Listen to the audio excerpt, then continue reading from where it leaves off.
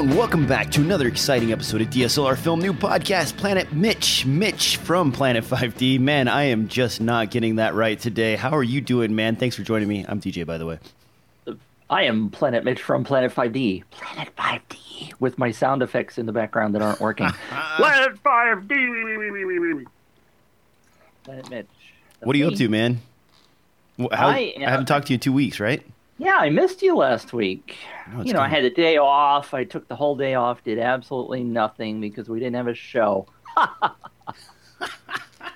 Laid by the pool here in Missouri in the snow. We had snow last week, but anyway. You have a pool? No. Oh, man. Good, because those are hard to clean. All right. I had a pool when I was a kid in high school or Florida, and it was a pain in the butt. But anyway. On my end, just actually, you may have noticed that there are a few articles going up on DSLRFilmNoob.com. Yay! That's because I finally got everything in the house done, moved in completely, and now I actually have a little bit of free time to write. So you may be seeing a few more of those coming up every week. Hopefully, knock on this table right here that is not made out of wood. But I digress. I think we've got a lot of news to talk about today, so I think it's probably time for the news. Time for the news. First thing on the list here is actually a camera. Yes, that's right, folks. Another camera announced. And I would love to say that this is an exciting camera, but I'm going to instead say that it's an interesting addition and the, eighth, ninth in the line of these cameras? Seventh? Canon has released so many. Meet the 80D. This is the latest in the Canon above Rebel but below their full-frame sensor camera line. Offers a flip-out screen and, of course, the always wanted, always requested, never gotten headphone jack. Woohoo! Mitch, now that's an upgrade. Tell me a little bit about this camera. It's awesome. It's the most amazing camera on the planet, and everybody should go out and use DJ's link and buy one. Yeah, I don't know about that. Well, the first thing that annoys me / entertains me is that it's the Canon 80D, right? Yes. So did I say 80D or did I say DDD? Alpha Dog ADD, which is medical condition. So every time I hear it now, all I hear is Alpha Dog instead of 80 dog. But anyway, it's entertainment, right? I wish, and I was talking to my daughter about this morning, and she's like, "Why didn't they just call it Sam or Paul or Joanne or something?" Because I mean, if you think about it, it's driven me crazy for a while. So the 6D, or are you talking about the 6D or the 60D? Yeah. You know, I mean, they're very similar. 7D, 70D are very similar sounding, and you have to kind of really enunciate and be clear. And now you've got that. We don't have an 8D yet, do we? No, but I'm sure they'll slide one in there somewhere. Maybe there's something coming. No, I don't know.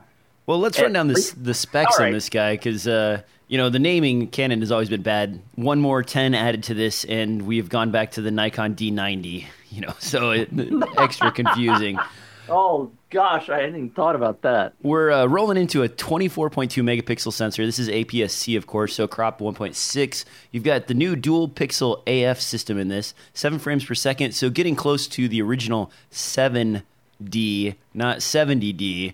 And this also offers up a few other interesting things. 45 points of AF on this guy. The AF pattern looks to be very similar to what you see on the 5D Mark III. It also has an extended ISO range, although I doubt that's going to be much better considering this is pushing a 24 megapixel sensor instead of the traditional 18 megapixel sensor we've seen in the past. And they've added time-lapse feature, near-field communication, Wi-Fi, headphone jack, and creative filters. Oh, and don't forget HDR if you really want to get crazy with things at a price of $1,200. Now, that is a few new things, but basically, to me, and maybe I'm wrong, Mitch, it feels like they've cobbled together all of the things that have been sprinkled across the Canon line for quite some time into one final amalgamation without 4K, of course.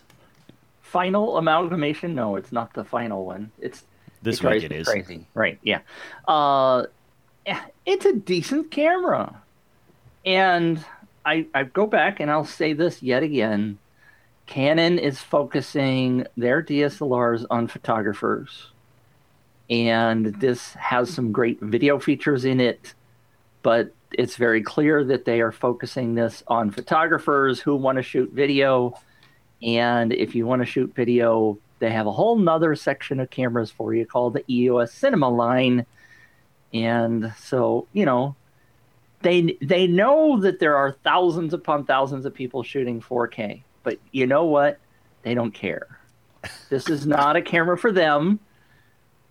This is not what cameras aiming their this at. You know, if you want to shoot 4K and only spend $1,000, then go buy the Sony A6300 that just came out, or any of the Sony things, or Panasonic. Canon's basically saying you want 4K, you're going to have to pay for it. Now, with this camera, they have added some of the video features. So we've see that in video mode AF, the dual pixel AF system that was premiered in the C100 and C300 and so on. Now also they've released they've released other products that go along with this to make it more of a video tool, and that includes a microphone. Ooh, fancy. And of course, this is kind of a weird one actually. This Zoom rocker style attachment for a lens. Let's see, what lens is this? This is the EFS 18 to 135 f3.5 to 5.6. That combination of zoom rocker and lens will set you back about $750. Now, a power zoom is something that video professionals like to have on their cameras, but that isn't a spectacular lens. It's the only one compatible with the PZ-E1. What do you think about this weird zoom rocker lens that Canon has thrown out with this particular camera? Let me ask you a question, DJ, because you're my expert. How often do you, as a filmmaker, do a power zoom? That is awful. You do it very rarely unless you are trying to achieve a very specific, almost Full House 80s sitcom style, like, oh no face. There are some exceptions, of course. Occasionally, I'll do a Hitchcock zoom, which is where you actually zoom in while pulling the camera back, and what that does is it changes the back plane of the camera and the focus on the subject so that it feels like the subject is being isolated from the background. But I tend to do that by hand or with a follow focus system.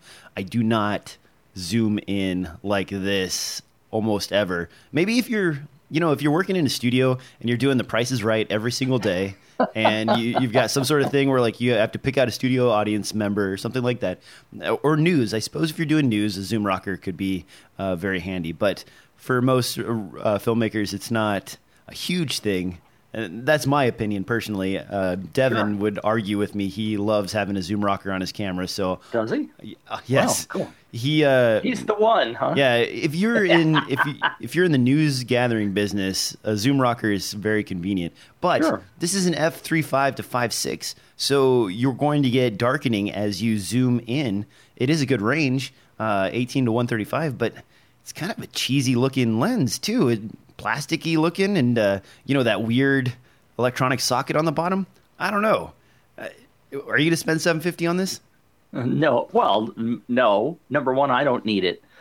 Number two, this is again a consumer thing, right? This is, in my mind, aimed at consumers. I mean, if you watch the videos, the promo video for it, there's, the family on the beach, they're taking pictures. And when I had my camcorder, which is back there in the corner, I used to use that power zoom. Of course I did.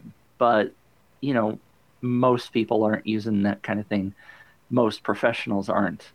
I still before we jump along, I do want to talk about that microphone because I found a couple of things interesting. Okay, lay it on Number me, one, man. it's cheap, right? It's $250.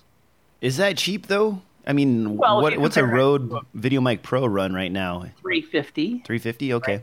So it's a little bit less expensive. It also has one of those button batteries as opposed to a 9-volt battery in it. Now, I asked Rode at one point, I said, well, couldn't I just use double A's? Why are you guys putting these stinking 9 volts? Because everything else I own is, double A or triple A or, batteries, and I have a bunch of rechargeables.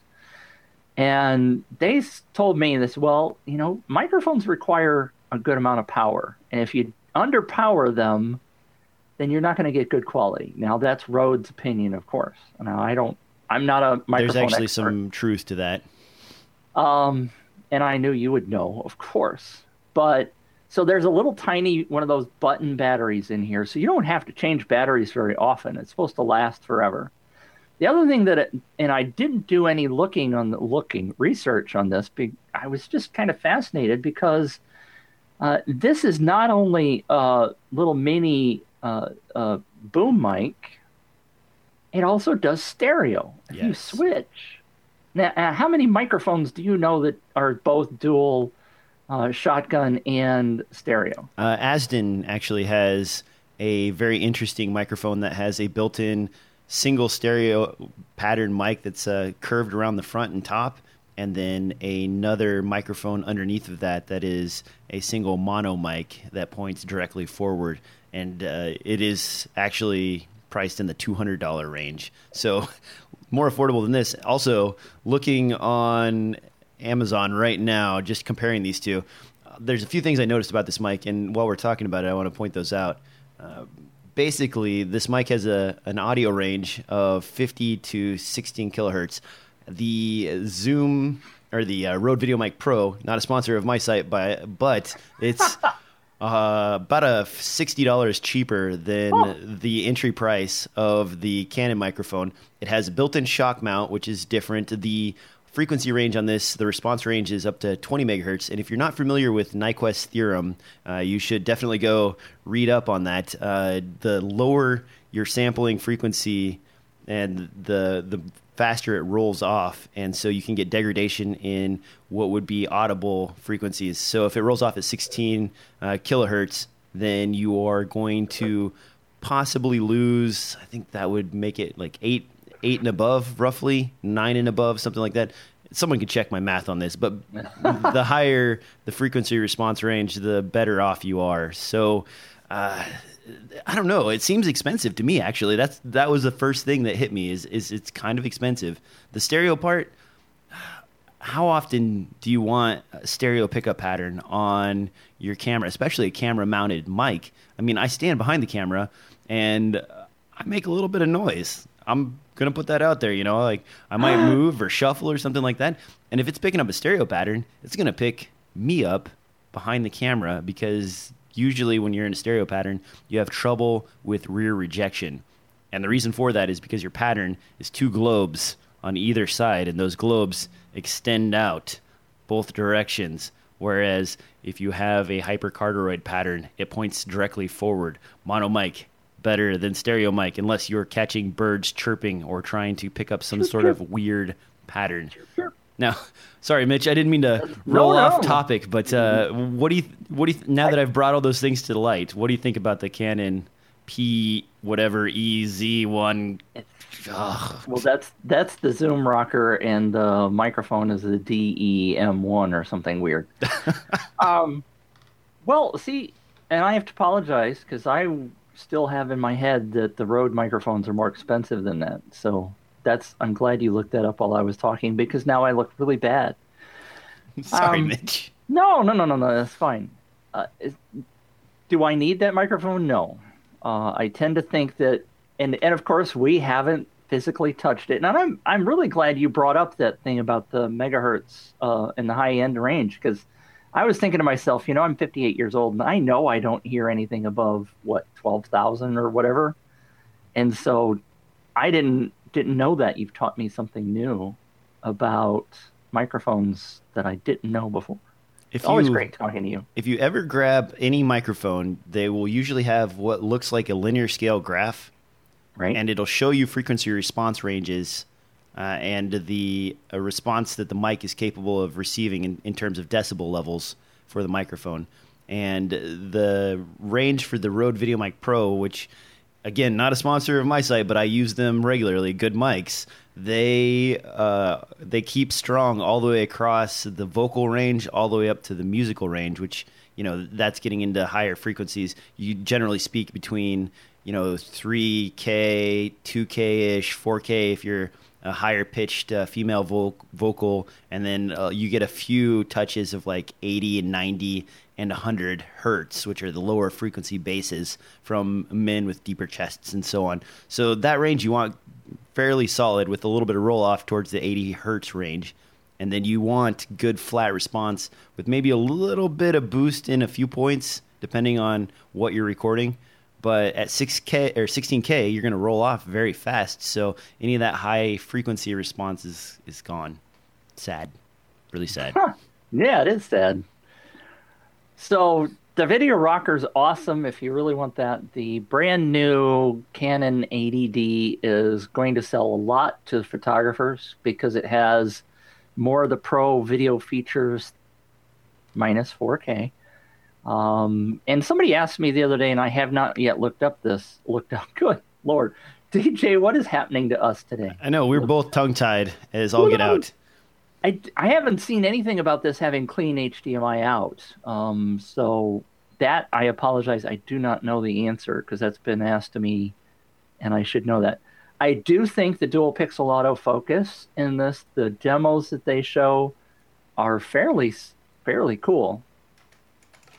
Now, it does not have the features in the dual pixel autofocus that the 1DX has, where you can specify how fast, if something comes into frame, whether or not the camera picks that up and stuff. That was pretty fancy. That's obviously going to stay up in the the Pro line like the 1DX. And something else that we haven't mentioned, by the way, is that new lens.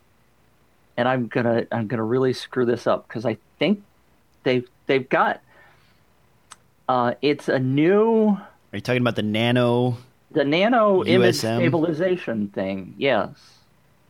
So, and I don't know enough about that to really talk about it, but it's new in this lens. So what they're doing in the camera is they're combining the use of USM, which is an ultrasonic motor, and STM, which is a stepper style motor for both the AF system controls and for the spinning mechanism that's being used for image stabilization. So as opposed to taking the approach of the 5-axis image stabilization that you're seeing in other lenses or other camera bodies, where they move the sensor around, Canon is still focused on lens itself. The idea behind this is that you're getting the benefit of the control precision of an STM style drive motor, and you're getting the speed of a USM style motor combined together, and you don't have to make the lens as bulky in order to accommodate the torque requirements from those motors. Does that make sense? Yes. And I bless your little heart, you know all that stuff. Very, very cool. Now, one other thing I wanted to point out, and actually this is something that does make the 80D really exciting, and before we move on, the new AF sensor system in this camera, here is a picture of the 5D Mark III. And while they don't quite label them the same, it looks as though Canon is basically stuck that AF system into this camera body, which means we're going to probably see a new AF system in the next 5D Mark IV. And I will tell you that going from the 19-point cross-type AF system to the AF system that's used in the 5D Mark III, it's a fairly substantial step up. Definitely really good AF in the 5D Mark III system. And the 19 points was originally debuted in the 7D line. And it's good. It was way better than the 9-point AF system with 2 or 3 cross types before, but this is a substantial upgrade in terms of autofocus. So yes, that part is exciting, and the price, $1,200, not bad. Flip out screen. Mitch loves the flip out screen, and it's touch. They do allow Wi-Fi control of the Zoom rocker via Canon's whatever app, motion grab app, happy grab app, whatever they call it.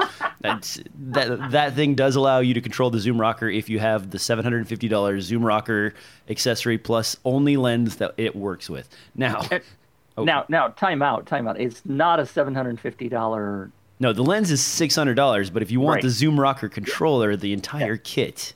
I just wanted to make that clear. Yeah. Awesome camera. For the prosumer, this is a great camera, and they're going to sell a lot of them, especially the photographers.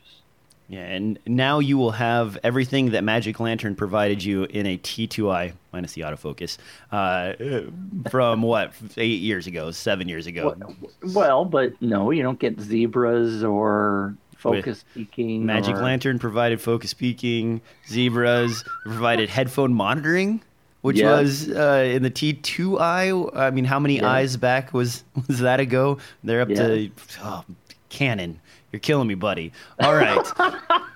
Moving on to the next thing on the line. This is a camera brand that I used as a child, Pentax K1000, if you're not familiar with that. That was a great, very robust, solid film camera. I stress film there. But Pentax hasn't really been on my radar for many years now. But apparently they are back on the radar with this, the Pentax K-1 camera. Woo-hoo! This is a 36.4 megapixel full frame CMOS sensor. The sensor is, of course, the same sensor used in the Sony A7R, which is now superseded by the A7R Mark II. And it does have 5-axis image stabilization, which is nice. It has some pro video features. It has a 1080p 60 frames per second, which, by the way, I forgot to mention, the 80D also has 60 frames per second now. Woohoo. Yeah. So slow-mo people, you get a little more slow-mo. Otherwise, this camera looks like your regular affair. Built-in GPS, some weird stuff with the lens or with the back screen. Did you see that strange? Oh yes. Strange, like rack and pinion style twisty thing there. Now, Mitch, weigh in on this camera. Tell me what you think about the Pentax K-1.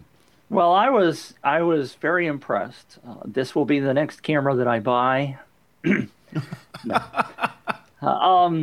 Sarcasm aside, I thought it was very funny because one of the articles that I was reading about the K1 when it was announced said the two people that buy Pentax will be very excited by this.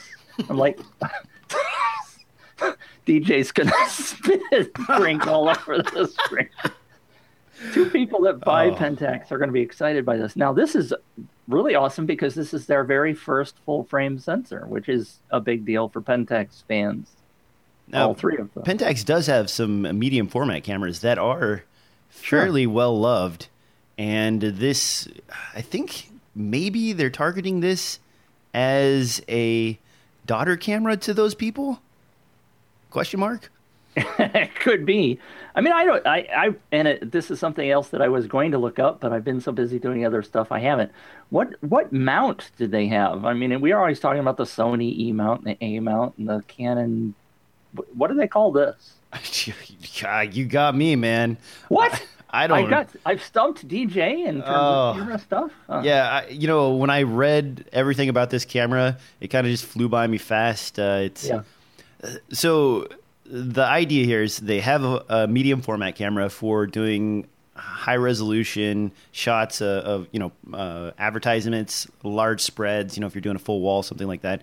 The lens format that's used in that is capable and compatible with this camera, but I have no idea what that lens format is. It's called the K mount. Oh wow, clever! So we have a K camera with a K mount lens. Thank you, Mitch. Yay! Thank you, Wikipedia. Also, from what I understand, this camera's mount is backwards compatible with the entire history of Pentax camera mount lenses. So if you have any old school lenses out there, you can put them on this body and use them. And there are a bunch of really good Pentax lenses available from the K1000 that I used to use a long time ago. But this camera, it doesn't offer anything that's very exciting other than the fact that it's a daughter unit to their bigger camera. And it's taken so long for them to get into the game that everybody has pretty much saturated the full frame market. Where is Pentax planning on making inroads with this? Well, I think it's just something to make people who are Pentax fanatics happy. Have you ever met a Pentax fanatic? No. But again, let's go back to what I keep preaching that people forget is that the money's in the lenses. And I've got an article that I'm working on right now that talks about camera sales. And body sales, by the way, went down in 2015, just like everything else did. And I won't dive deeply into this, but the key thing is that lens sales are still well above where they were, say, 8 or 10 years ago, and that's where the money is. So if you're a person, if you're Pentax and you want to sell lenses, then you make a new body. And for those people that are Pentax owners that have Pentax lenses, that Kmart lenses, then Kmart lenses, then you're excited about this and you will probably buy it. It's not meant to be a huge moneymaker for Pentax. It's to sell more lenses. Let's talk about the money for a second. The price on this is actually fairly affordable. You're looking at about, what, $1,800 for this full-frame body? It does have a superior AF system compared to something like the Canon 6D. And the Sony sensor, the 36-megapixel sensor they're using in this, is a very good sensor. As far as image resolution goes, as far as AF goes, this does have a lot to offer. So I think you're right, Mitch. If you do have a ton of Pentax glass laying around or access to Pentax glass, I mean, $1,700 isn't bad for a full-frame body these days. And let's not forget, since you mentioned that it is the Sony A7R sensor, you've got those high ISO ranges. Now, it's not quite as good as the A7S, but it's pretty darn close, right? Yeah, you can push into the 12,800 range without much issue. I would put the A7R sensor in more of the 5D Mark III range of low light performance. The A7S with its, I believe it's a 12 megapixel sensor. Someone will probably write in and tell me that I'm incorrect in that. But that's the one that shines in low light. Right. And the other thing about this Pentax, it was the LCD, and that it slayed me because one of the videos, and there were when the ADD was announced on Tuesday or Wednesday or whatever that was, Wednesday, there were like 50 videos that suddenly appeared on YouTube, because you can do a search on YouTube in the last hour, right, for new stuff. Bunches of videos popped in there, and everybody had their videos ready. Go search on Pentax K1, and I found 3. And they were, guys like me who are just like, oh, this is pretty cool. But one of the guys was like, had his hands on this K1 at some camera announcement, and he's like, oh, this LCD feels really robust, and I can see that this is not going to ever break. And I'm like, what? I beg to differ. That thing looks really goofy, kind of goofy, and I can imagine that sucker breaking pretty easily.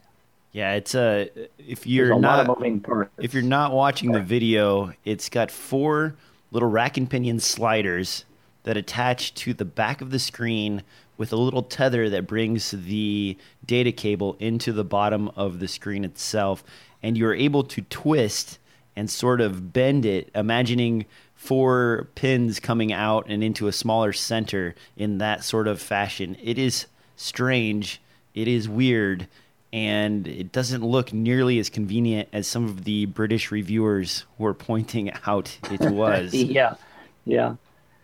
All right, moving on down the line. Hey, Hey, Hey, actually, you know what I Can want we- to talk can we- about. I want to talk about the cinema. Or The would Cine you like to Summit. talk about Cine- No. I just wanted to make sure because you have it at the top of the show notes, and then we haven't talked about it yet. But So, folks, this is going to be cool. I want to talk about this for a second. The Cinema Summit, Cine Summit, is 10 directors, and these directors are sharing experiences, their work with you.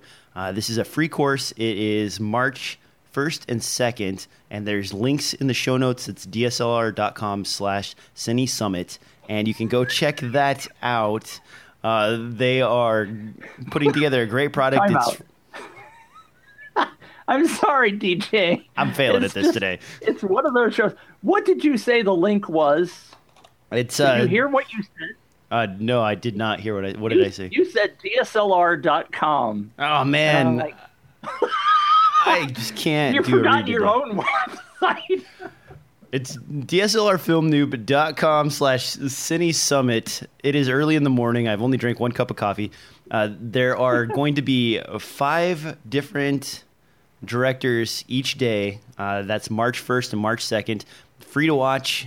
They have their entire presentation looking at about 15 hours worth of information and life experiences from some directors that are out in the field working. This is a great opportunity for you to find out more about how the back end of some of these productions work and learn from some of the best on the market. Again, that's DSLRFilmNoob.com/Cine Summit. So go check that out today. There's a link in the show notes. Mitch, are you excited about that? Are you going to show up March 1st and 2nd to watch that? I am going to watch pieces of it. I do not have the time to dedicate my entire day, but I, excuse me, I do know Aviv, who is putting that on. Awesome guy. This is the 5th Cine Summit that he's done. He has done prior ones based on cinematographers and random groups of people. When we first started, it wasn't necessarily focused on a specific topic. But last year's was on cinematographers. And if you go to the thing and register, the link that DSLRFilmNoob.com/Cine Summit that DJ posted, you can actually, and once you register, you will be offered the opportunity to purchase the Cine Summit if you aren't able to attend on March 1st and 2nd, because they will disappear at the end of the day. But you can also purchase all of the previous Cine Summits, and there's some amazing material in there that if you want to look at that, just go to that link and check it out. Excellent, excellent. Now, sorry for that collapse in both of our speech today. Man, I don't know what's going on this morning, but I am not on my game. Let's talk about some audio kit here, Mitch. Audio kit is near and dear to my heart. It's near and dear to most filmmakers' heart. And I've got several reviews up, actually. For some reason, they all rolled out simultaneously. Let's first talk about Wi-Fi audio. Wi-Fi audio is something that we have been seeing most recently with things like the Rode Link, the Asden Pro XD, and now the System 10 from Audio-Technica. All 3 of these use a Wi-Fi band frequency to transmit audio to your camera from a lav pack, as opposed to using the more traditional UHF or VHF frequencies. These range anywhere from $200 all the way up to $400, with the Rode Video Link being at the top of the pack in terms of price. Now, I just finished testing this out, and I plan to do a full review on it, but this is the Audio-Technica System 10. Sits at the middle of the pack, roughly $300, and actually, the only reason I have this in my collection is because for some reason, it dropped to $200 on Amazon for a couple of hours a month or so ago, and it was an impulse buy. That's an extremely affordable price, but I wasn't expecting much from it. Now, if you roll through and listen to the audio samples that I've got there in the video portion of the early preview, it sounds spectacular. And Mitch, I wanted to ask you, because you actually have the Rode Link in your possession, how's the audio with Rode's really decent lav mics with that system, and what would you say it compares to in terms of this System 10? Well, sure. Catch me on some technicalities here because I don't have the System 10. The only one that I've ever used is the Rode, so I don't know that it's fair for me to kind of make any comparisons. I've been very impressed with the Rode. I can't say that the sound quality's the best I've ever had, but I don't know that it's the worst. So I'm sorry. That's okay. I've yet to get my hands on the Rode Video Link. I'd like to compare these two. I was at first concerned. The lav mic on this is a little weird. It's a square instead of a circle, and it has a penetrating hole on the back and the front. But I was pleasantly surprised by the audio quality. Build-wise, it is very plasticky, and at this price range, I suppose that is a given. But I'm not happy with the proprietary adapter that they use. And that was one of the things that Rode did right that I don't feel like Audio-Technica really did correctly. This 4-pin adapter right here is specific to Audio-Technica systems. So you're going to be kind of locked in with your lav. The lav does sound really good, though. So look for more on that. I'm kind of anxious to test that against the Asden Pro XD and the Rode Link. I will try to get both of those in for comparison. Go ahead. Let me ask you a question. Scroll up there a little bit and show the lav picture. Let me bring that up here. All right. The lav picture is this weird square right here. So yeah. That's what I'm talking about. And there's the proprietary adapter as well. Right. And that's why I wanted to show that because they're both in the same picture. Isn't it nice that it's flat for a microphone? I mean, wouldn't it be easier to put under clothing and hide as opposed to a round one? Yeah, and the concern I had because it's flat is, well, and I just dropped the picture and I want to bring it back up again. If you look right here, you see the audio hole is located here in the center. Right. Traditionally, your lav pickup is up. So ideally, you hang it on your shirt and it sort of points up towards your face. Right. That's why the barrel design is nice. This is still, it's as thick as most average round lav mics. So the flatness doesn't really make it better for your shirt mounting or what have you, because you still have the clip behind it and it still sticks out just about as much as my ME2s from Sennheiser. Okay. But I was expecting the pickup pattern with that forward-backward hole to not be as good as the upward-facing microphone. It turns out it actually, for me anyway, and I haven't tested it out on a female yet, but my voice sort of resonates in the chest. Yeah. And it gave me a surprisingly good-sounding tone. I was happy with the audio that I was getting out of this. It sounds really, really decent for a kit lav mic, probably better than the ME2 that I normally use, and that's like $150 lav. So let me further clarify. You keep saying forward, backward. Is there a hole on both sides? Yes.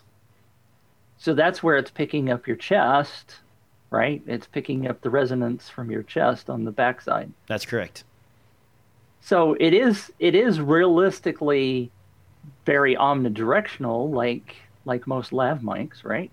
Because I haven't seen a pickup pattern diagram of it, so I can't say for sure. But it to me, when you see a mic pointing forward and backwards, you think it's going to go, like this, but it ends up doing this weird. I'm snaking my hands around for those of you listening. But again, from my understanding, almost all lav mics are omnidirectional, so it shouldn't necessarily matter whether it's pointing up directly to your mouth or not, because a lot of the sound that we hear comes from the chest, right? Yeah, that's true. So maybe it's okay like that. It sounds really good. So yes, it is definitely okay. I like it. Surprisingly, I'm just asking questions because some of us don't know as much as you do, DJ. Now, and one other thing I want to point out that sucks about this, actually, and I don't want to be all positives because there is a negative. Look at this. A freaking screwdriver inside of the case. is how you adjust the input audio levels. What? What kind of horse manure is that that you have to freaking... And I mean, it's nice that if they're going to make you do that, they include a tool. And I will say that I did not have to do any adjustments on mine out of the pack to get it working in the range that I wanted it to work in. But that's still rather silly that in the middle of a shoot, you're going to grab a screwdriver and twist around a little tiny pot, this little guy right here, in order to adjust the input-output levels of this thing. And you have to take the cover off in order to get to it. That's correct. So, yikes. Yeah, and that's where the Rode Video Link sort of wins out. Is easy to control features on the back, buttons, simple interface. The audio quality on this is definitely very good, but that is weird. That's very strange to me that you would use a screwdriver in order to adjust the levels. Now, the other thing I want to point out, and Mitch, maybe you can verify this for me, does the Rode Video Link have the ability to change out batteries, or is it all internal batteries? No, they're just regular AA's. Like okay, you got that's what I thought. But when I was reading through the stuff, it said non-traditional batteries on Amazon. So I thought I knew that it used AA's, but then I saw the USB port on the side and was thinking, man, maybe it has its own internal battery. That's the other failing of this Audio-Technica, is that the receiver has a built-in lithium-ion battery, so you cannot change that out. Mitch is looking currently for... It's back here on the floor, but yeah, I know it's AA batteries. That's what I thought. So that's the other advantage you're going to get with the Rode, is you'll be able to put batteries in both the transmitter and receiver, which is very nice. Now, while we're on the audio line of questioning and conversation here, let's talk about one other audio device, actually two other audio devices before we get out of here. This is right here, the Saramonic UW Mic 10 wireless UHF system. Now, I just mentioned that I thought $200 was a good price. This is under $300, and it's a full-fledged UHF system. Looks suspiciously similar to Sony's UWP offerings, all the way down to the color, build quality, and make. So I'm wondering if they're getting B-stock cases from Sony production lines. But all-metal build, very nice battery housing, fairly easy to control, and these are priced at $270. Now, the kicker here is that the receiver is capable of receiving two lav signals simultaneously. You don't see that in very many lav kits. In fact, the only other one I could find that was under $1,000 that was capable of doing that is from Asden, and it's the 330 LT series, which is fairly spendy. $800 to $900, and it's huge. It's a monster compared to this. I've been testing this out. Really good audio quality. Again, a great lav mic, and it's under $300. Now, Mitch, I know you have several different wireless systems in your collection. Does $300 or $270, I believe, is the price, seem attractive to you for a UHF system? Sure. So you end up having to buy an extra receiver, right? If you want to do two lav mics, or I guess you could have one on yourself, right? Yeah, it would be really good for an interview type of setup, but $270 is the base price, so that gets you the receiver and the transmitter, and then it's another $150 if you want to get a second transmitter. So you could invest up to about $440, $450 in this kit. I think I said two receivers, didn't I? Yeah. I think that's pretty interesting to be, especially if you're going to do interviews, to be able to have the receiver maybe on your body and just put your own lav mic in there, and then have your guest have the other transmitter. And that's pretty cheap, especially since the one that you're just talking about, the Audio-Technica, you said it was $300. It's actually $389. Oh, has it jumped up in price again? At least that's what's showing on Amazon right now. So, holy cow! Yeah, and I had to verify myself because when I saw it at 300, I was like, wait a minute, that's wrong. I paid $200 for this, and Right. it was at 200 for some reason. Maybe it wasn't selling at that point, or they had overstock. Then it jumps all the way up to 300, and now 389. UHF. I'm going to tell you guys personally, as a filmmaker for many years, I prefer a UHF system as a solid backbone for my audio kit. It's got good transmitting range. It's fairly diverse. You usually end up with 90 or so channels to choose from in 10K increments. And it does a really good job in most cases. Where Wi-Fi wins is if you are in a super saturated UHF area. Say, for example, there's a news station there covering some sort of trial, and you have like 15 people using Wi-Fi or wireless UHF systems. Then Wi-Fi might win over. But in general, UHF is preferable. And the transmitting range on this, I was able to get over 400 feet from the receiver. The other interesting thing is that unlike some of the other units that have their own power control system, which means they control how much power the transmitter is outputting in order to get back to the receiver, this actually, and I don't know if this is legal actually, it might not be legal. The FCC requirements say that you're supposed to allow for minimum power except when necessary. So you're supposed to broadcast at the lowest power possible before eye closure, and eye closure is when the signal goes away and your receiver is no longer capturing the signal. But this allows you to just simply dial up to maximum transmit power and go quite a ways, which I don't know if it's not illegal per se, but it's a little on the questionable side in terms of being a good citizen of the UHF band. On the downside, though, this is in the 600 megahertz range. And if you're not familiar with the 600 megahertz range, the FCC has tried to sell it off for the last 4 years to both cell phone providers and so on. So keep that in mind if you're going to invest a bunch of money in this. On the other hand, every time I think that they're going to sell it off, they haven't. So $270 for a kit is pretty reasonable. Yeah.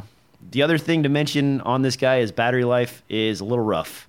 Getting 2 to 3 hours, 2 hours pretty solid at the maximum transmitting strength. If you reduce the transmitting strength down to the lowest setting and only use a single receiver channel, you can get 3 or 4 hours out of it, but still not quite as good as my G3s from Sennheiser. Do I need a little screwdriver to change the setting? No, you don't. But that's the other weird thing. So some of the settings, like the frequency change for the transmitter, is done by IR Blaster. What? Yeah, so you actually, if you let me show the picture again so you can see this.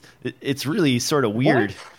You gotta point them at each other? Yeah, one of these right here, these little 2 dots, one is the power indicator, and one is the IR receiver. So this guy actually will start flashing, and this guy will receive the information via IR to frequency hop. So if you need to set the frequencies for these, with some of the new units, I believe Sennheiser and... well, not Aston. Aston hasn't moved into that yet, but Shure. The Shure units and the Sennheiser units both have a new frequency hopping ability where they send a frequency to the receiver, right, and they change when they sense interference. This guy, you lock in whatever frequency you're using, and you lock it in with the transmitter by changing via IR Blaster, which is a bizarre choice to me. Yeah. But it's not something that I would put into the don't buy category because this is so affordable and it's all metal. Under $300, a wireless kit that's all metal is pretty nice. Yeah. It's not just pretty nice, it's really nice. Even a used Sennheiser G2 or G3 unit, you're looking at $400 to $600. So really impressed with the Saramonic. Now, something I'm not impressed with is this. Finally, we've talked about this. I think we briefly talked about this a few shows ago, maybe 8 or 10 shows ago. The JuiceLink Darling was announced in 2014, and has yet to see the light of day up until now. And I prematurely put it's finally for sale, but it's not finally for sale. It's finally for pre-order. This device, if you're not familiar with it, is the JuiceLink Darling. And the little Darling is capable of receiving lock signal information for a band of many of these. You can put 10, 12 of them together, and they all are basically just independent field recorders with a locked timing tone that goes across each of them when you push a button. And so you're sending out a signal to all these saying like, hey, I'm starting now. Here's my slate. And they all get a beep or a tone at the same time, and then they all individually record. You get all your memory cards out of all three of these guys, or four of these guys, or however many you're using, and then you put them into your computer, and you use that tone that's generated when you press the start record to slate these all together. It's not wireless in terms of audio going back to your camera. It's not wireless in terms of anything other than the slate tone being activated simultaneously. This is a weird device. Yeah. And it's $200 a pop. We've just talked about two other Lav kits that were around $300, now $389 apparently. These guys, what do you think, Mitch? I mean, have they waited too long for this? Robert, sorry, bud, I'm not sure I understand the usage of this or the pricing for sure. Robert's the guy that owns JuiceLink. Yeah, and he's a super nice guy, by the way. Yeah, he is. Like Robert a lot. So my understanding, and I apologize because I didn't spend a lot of time reading this one, but the base or the main unit's $265. You got to buy that one first, right? Yes. And then all the other units are $199. $199. But he's also got a volume discount listed here that if you buy 8, you can get 25% off. So yeah, it goes up. I mean, if you buy just 2, it's 5%, and then it's 10% for 3 or something. So, I like the concept, but again, I don't mean to always be plugging Rode here, but if you want to do something like this,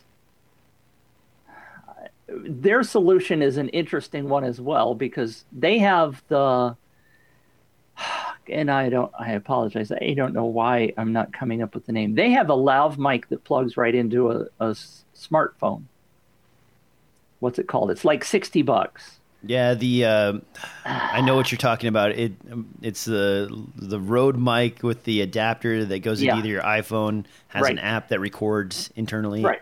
So you have the app on your phone, and you could put one on your groom and one on the bride somewhere. And I mean, technically, you could distribute lots of those. Now, obviously, everybody would have to have their own smartphone, and you have to install software on there. But it is a lot cheaper to have multiple $60 microphones than multiple $200 units. But I don't know. There's a solution here. I mean, this is a solution for a problem, right? Where multiple recordings need to be made. But I'm Smart not lav sure. is the term we were trying to find. Thank you. Rode's gonna fire me. But so if the price, if it were $50 per unit or something, it might be a really interesting option. But at $200 a pop, there are a few things that are fairly interesting about this. First of all, it does protective audio. So each individual unit is a stereo audio recorder. It records at one volume and at a lower volume. So you have protected audio tracks across the board. It is difficult when you get up to 4 or 5 people to mix audio into a single camera. And in those situations, something like this could be an option. But in general, I would go with something like the Z16 or Z24 from Zoom. And those are 8-channel recorders that also have a single 3.5 millimeter output back to your camera. And in those cases, you have all your audio recorded on the camera, and you have all the individual tracks if you need to do any adjustments. Plus, you have a sound guy mixing, live sound. Because really, when you get to that number where the volume number 8 or 10 buys, you're probably going to have a dedicated sound guy. You're going to have dedicated sound audio. You're not going to be doing something like this. And then imagine the post work that's involved in this. Bringing in, 6 or 7 different audio tracks, syncing them all together and dropping them into your timeline. And I don't know, it doesn't seem like a very convenient method of workflow at this price. Now, $50, like you mentioned, $50, I could say, hey man, why don't you use this? Take one of these. But at $200 or $300, most people probably aren't going to need that many tracks, and if they do, they're going to probably advance in a different direction. So, sorry, JuiceLink. Well, technically, let's go back and think about it. The Zoom H1 is a decent little recorder that you can put in people's pockets for $100. True. And it has lav power built in. Right. So you're getting ready to record, and you say, "All right, let's clap," right, or something. Yep. Is the only, other than that's not protected audio, like you were mentioning with the 2 different levels, right? The Zoom doesn't have protected audio. I don't know. It'd be interesting to have Robert on and talk about that or something. He's a great guy. Don't get me wrong. He obviously sees a need that some people have, and his solution he thinks is better than anything else. But I don't know. I actually met with him in 2014 at NAB and talked to him about a wireless setup, and I was trying to talk him into implementing Wi-Fi into his units back then, because at the time a Chinese company had just released a really cheap chipset that was around like $80 or $70 that was capable of transmitting and receiving audio, and the chipset you could implement pretty easily. They had pre-designed specs and everything. And Robert, he said, no, I want this to be made in the United States at my factory. I want this to be done a certain way, and I don't want it to use this other chipset that I'm not familiar with. And then he told me about this, and I was like, I don't know, man.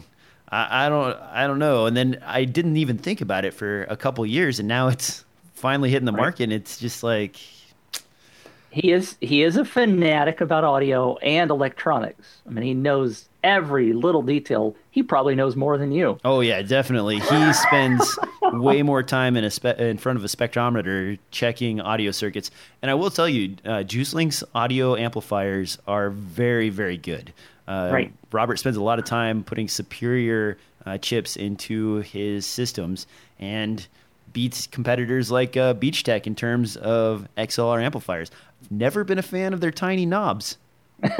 Never been a fan of the tiny knobs, but JuiceLink does make really good audio kit. And I would guess that all of these little darlings have great audio amplifiers built into them. He's probably spent a ton of time analyzing the circuitry using high-end precision capacitors and amplifiers that make this sound great. That said, some people like myself have trouble hearing that great audio once it gets up to a certain frequency, because I'm getting old. My ears just aren't as good as they used to be. And for a lot of people in general, the things that I even complain about in lav kits aren't an issue for them because they don't think it sounds that bad. So I don't know. Maybe this is for the audiophiles. And speaking, go ahead.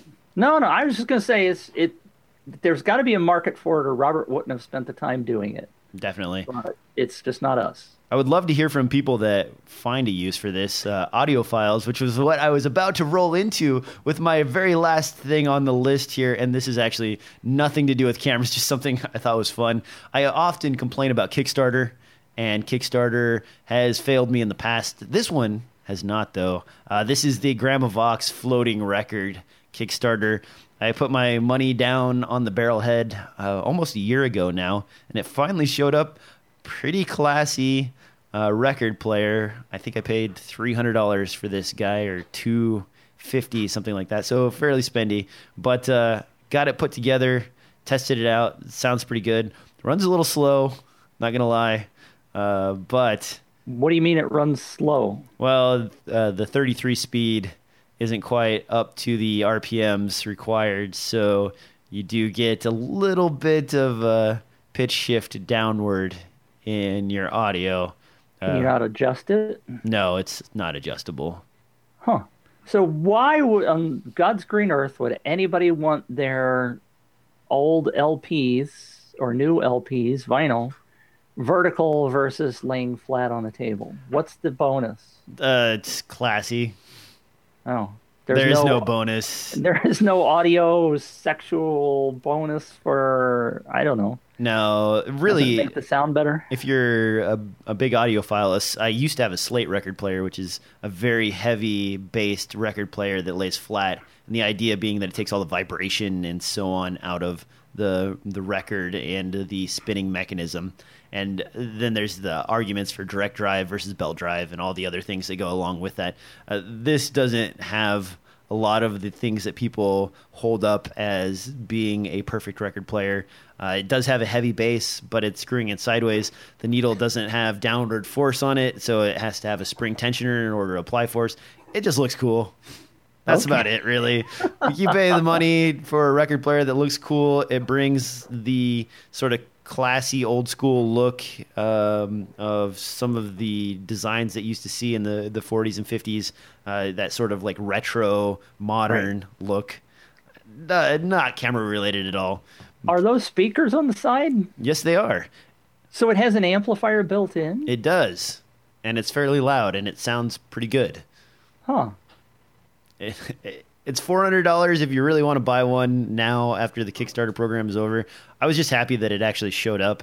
Quality is decent. Like I mentioned earlier, there's no way to adjust the speed. A few people have been having issues with the belts not showing up in the package. Also, there's a whole slew. If you're a part of the Kickstarter, you can go read the spreadsheet of complaints that people want fixed on theirs. Mine came out pretty good. I have records, so the first thing I did was grab an old Louis Prima album and put it on there, and then some Louis Armstrong and played some of that. So it does 45s as well. It does, but you have to change the belt in order to do 45s. Oh my stars! Really? Yes. So obviously it doesn't do 78s. No. Just 33s and 45s. So wow, that's all you're stuck with. That's pretty cool. I'm impressed, DJ. I like it. I'm glad you brought it up because it looks nice, right? I mean, if you had a nice, clean room and we're sitting around playing music, that would be pretty cool. Well, and a lot of people have combined this with a Sonos bridge so that they can have the speaker playing in one room and then also bridge that audio out to their Sonos system across the house. Pretty classy. I'm planning on installing this. I have a large shelf where I can make the cables all disappear and just have the one record player sitting there as a nice centerpiece in my living room. Is it practical? Not at all. And I was making fun of myself on Twitter the other day. I showed a picture of this and said, hey, maybe I really do need a Pen F to go along with my freaking record player. So, yeah. I'm embarrassed. Okay. One last mention. I wanted to bring this up one more time. CineSummit is March 1st and 2nd. If you want to check out the 10 directors for free, go out there today. That's dslrfilmnoob.com/CineSummit, and you can find out how to get ready to check out the March 1st and 2nd showings. That's 10 directors, lots of information, so be sure to look into that. Mitch, you have anything else to add before we get out of here? It's great talking to you, DJ. I am always impressed at how much knowledge you have up in that little noggin of yours. It's all over the place, man. Today has just been all over the place. Our tongues don't work, but hey, we had fun, right? I actually missed you last week. These talks in the morning, Mitch is a great guy. Before show, we kind of banter back and forth, and I always have fun talking to him. So thanks, Mitch, for showing up. You can find Mitch where?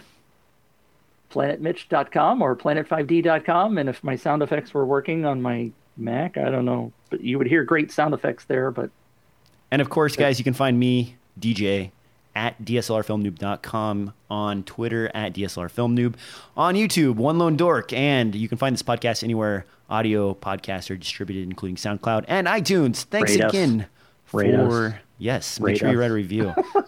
And leave your comments and questions in the YouTube post. That's a great place for me to dig those up and find them and answer. Oh, one last thing before we go, and I forgot I was going to answer this question. A number of you have asked about my audio setup for the podcast. The audio setup is a Rode VideoMic Pro. Again, Rode's not a sponsor, but I do have a lot of Rode products. So wait, that's not a VideoMic. Or no, not VideoMic Pro. Thank you. The Podcaster Pro, the Tascam DR70D audio recorder that is fed from this microphone right here. This is a Stedman pop filter, one of the best pop filters on the market, and that all goes into a Lexicon Alpha USB audio adapter. And I believe you're using the lower model of the Procaster, correct? The USB version? It's called, yes, the USB. It's called the Padcaster. No, that's not right. Padcaster? That's the thing that you hold up your iPad. Oh, my gosh. I believe both of them are called the Procaster, and one is the USB version, one is the non-USB version. Mine is the XLR version. Very heavy, great mic. I've also got the arm that goes along with that. So if you're wondering what we use for the podcast, that's what we use. And then, of course, this is an MPC 1000 for our samples. Mitch uses his sometimes working Mac effects, but that's it. Oh, my God. All right, we'll see you next time on another exciting episode of DSLR Film Noob Podcast.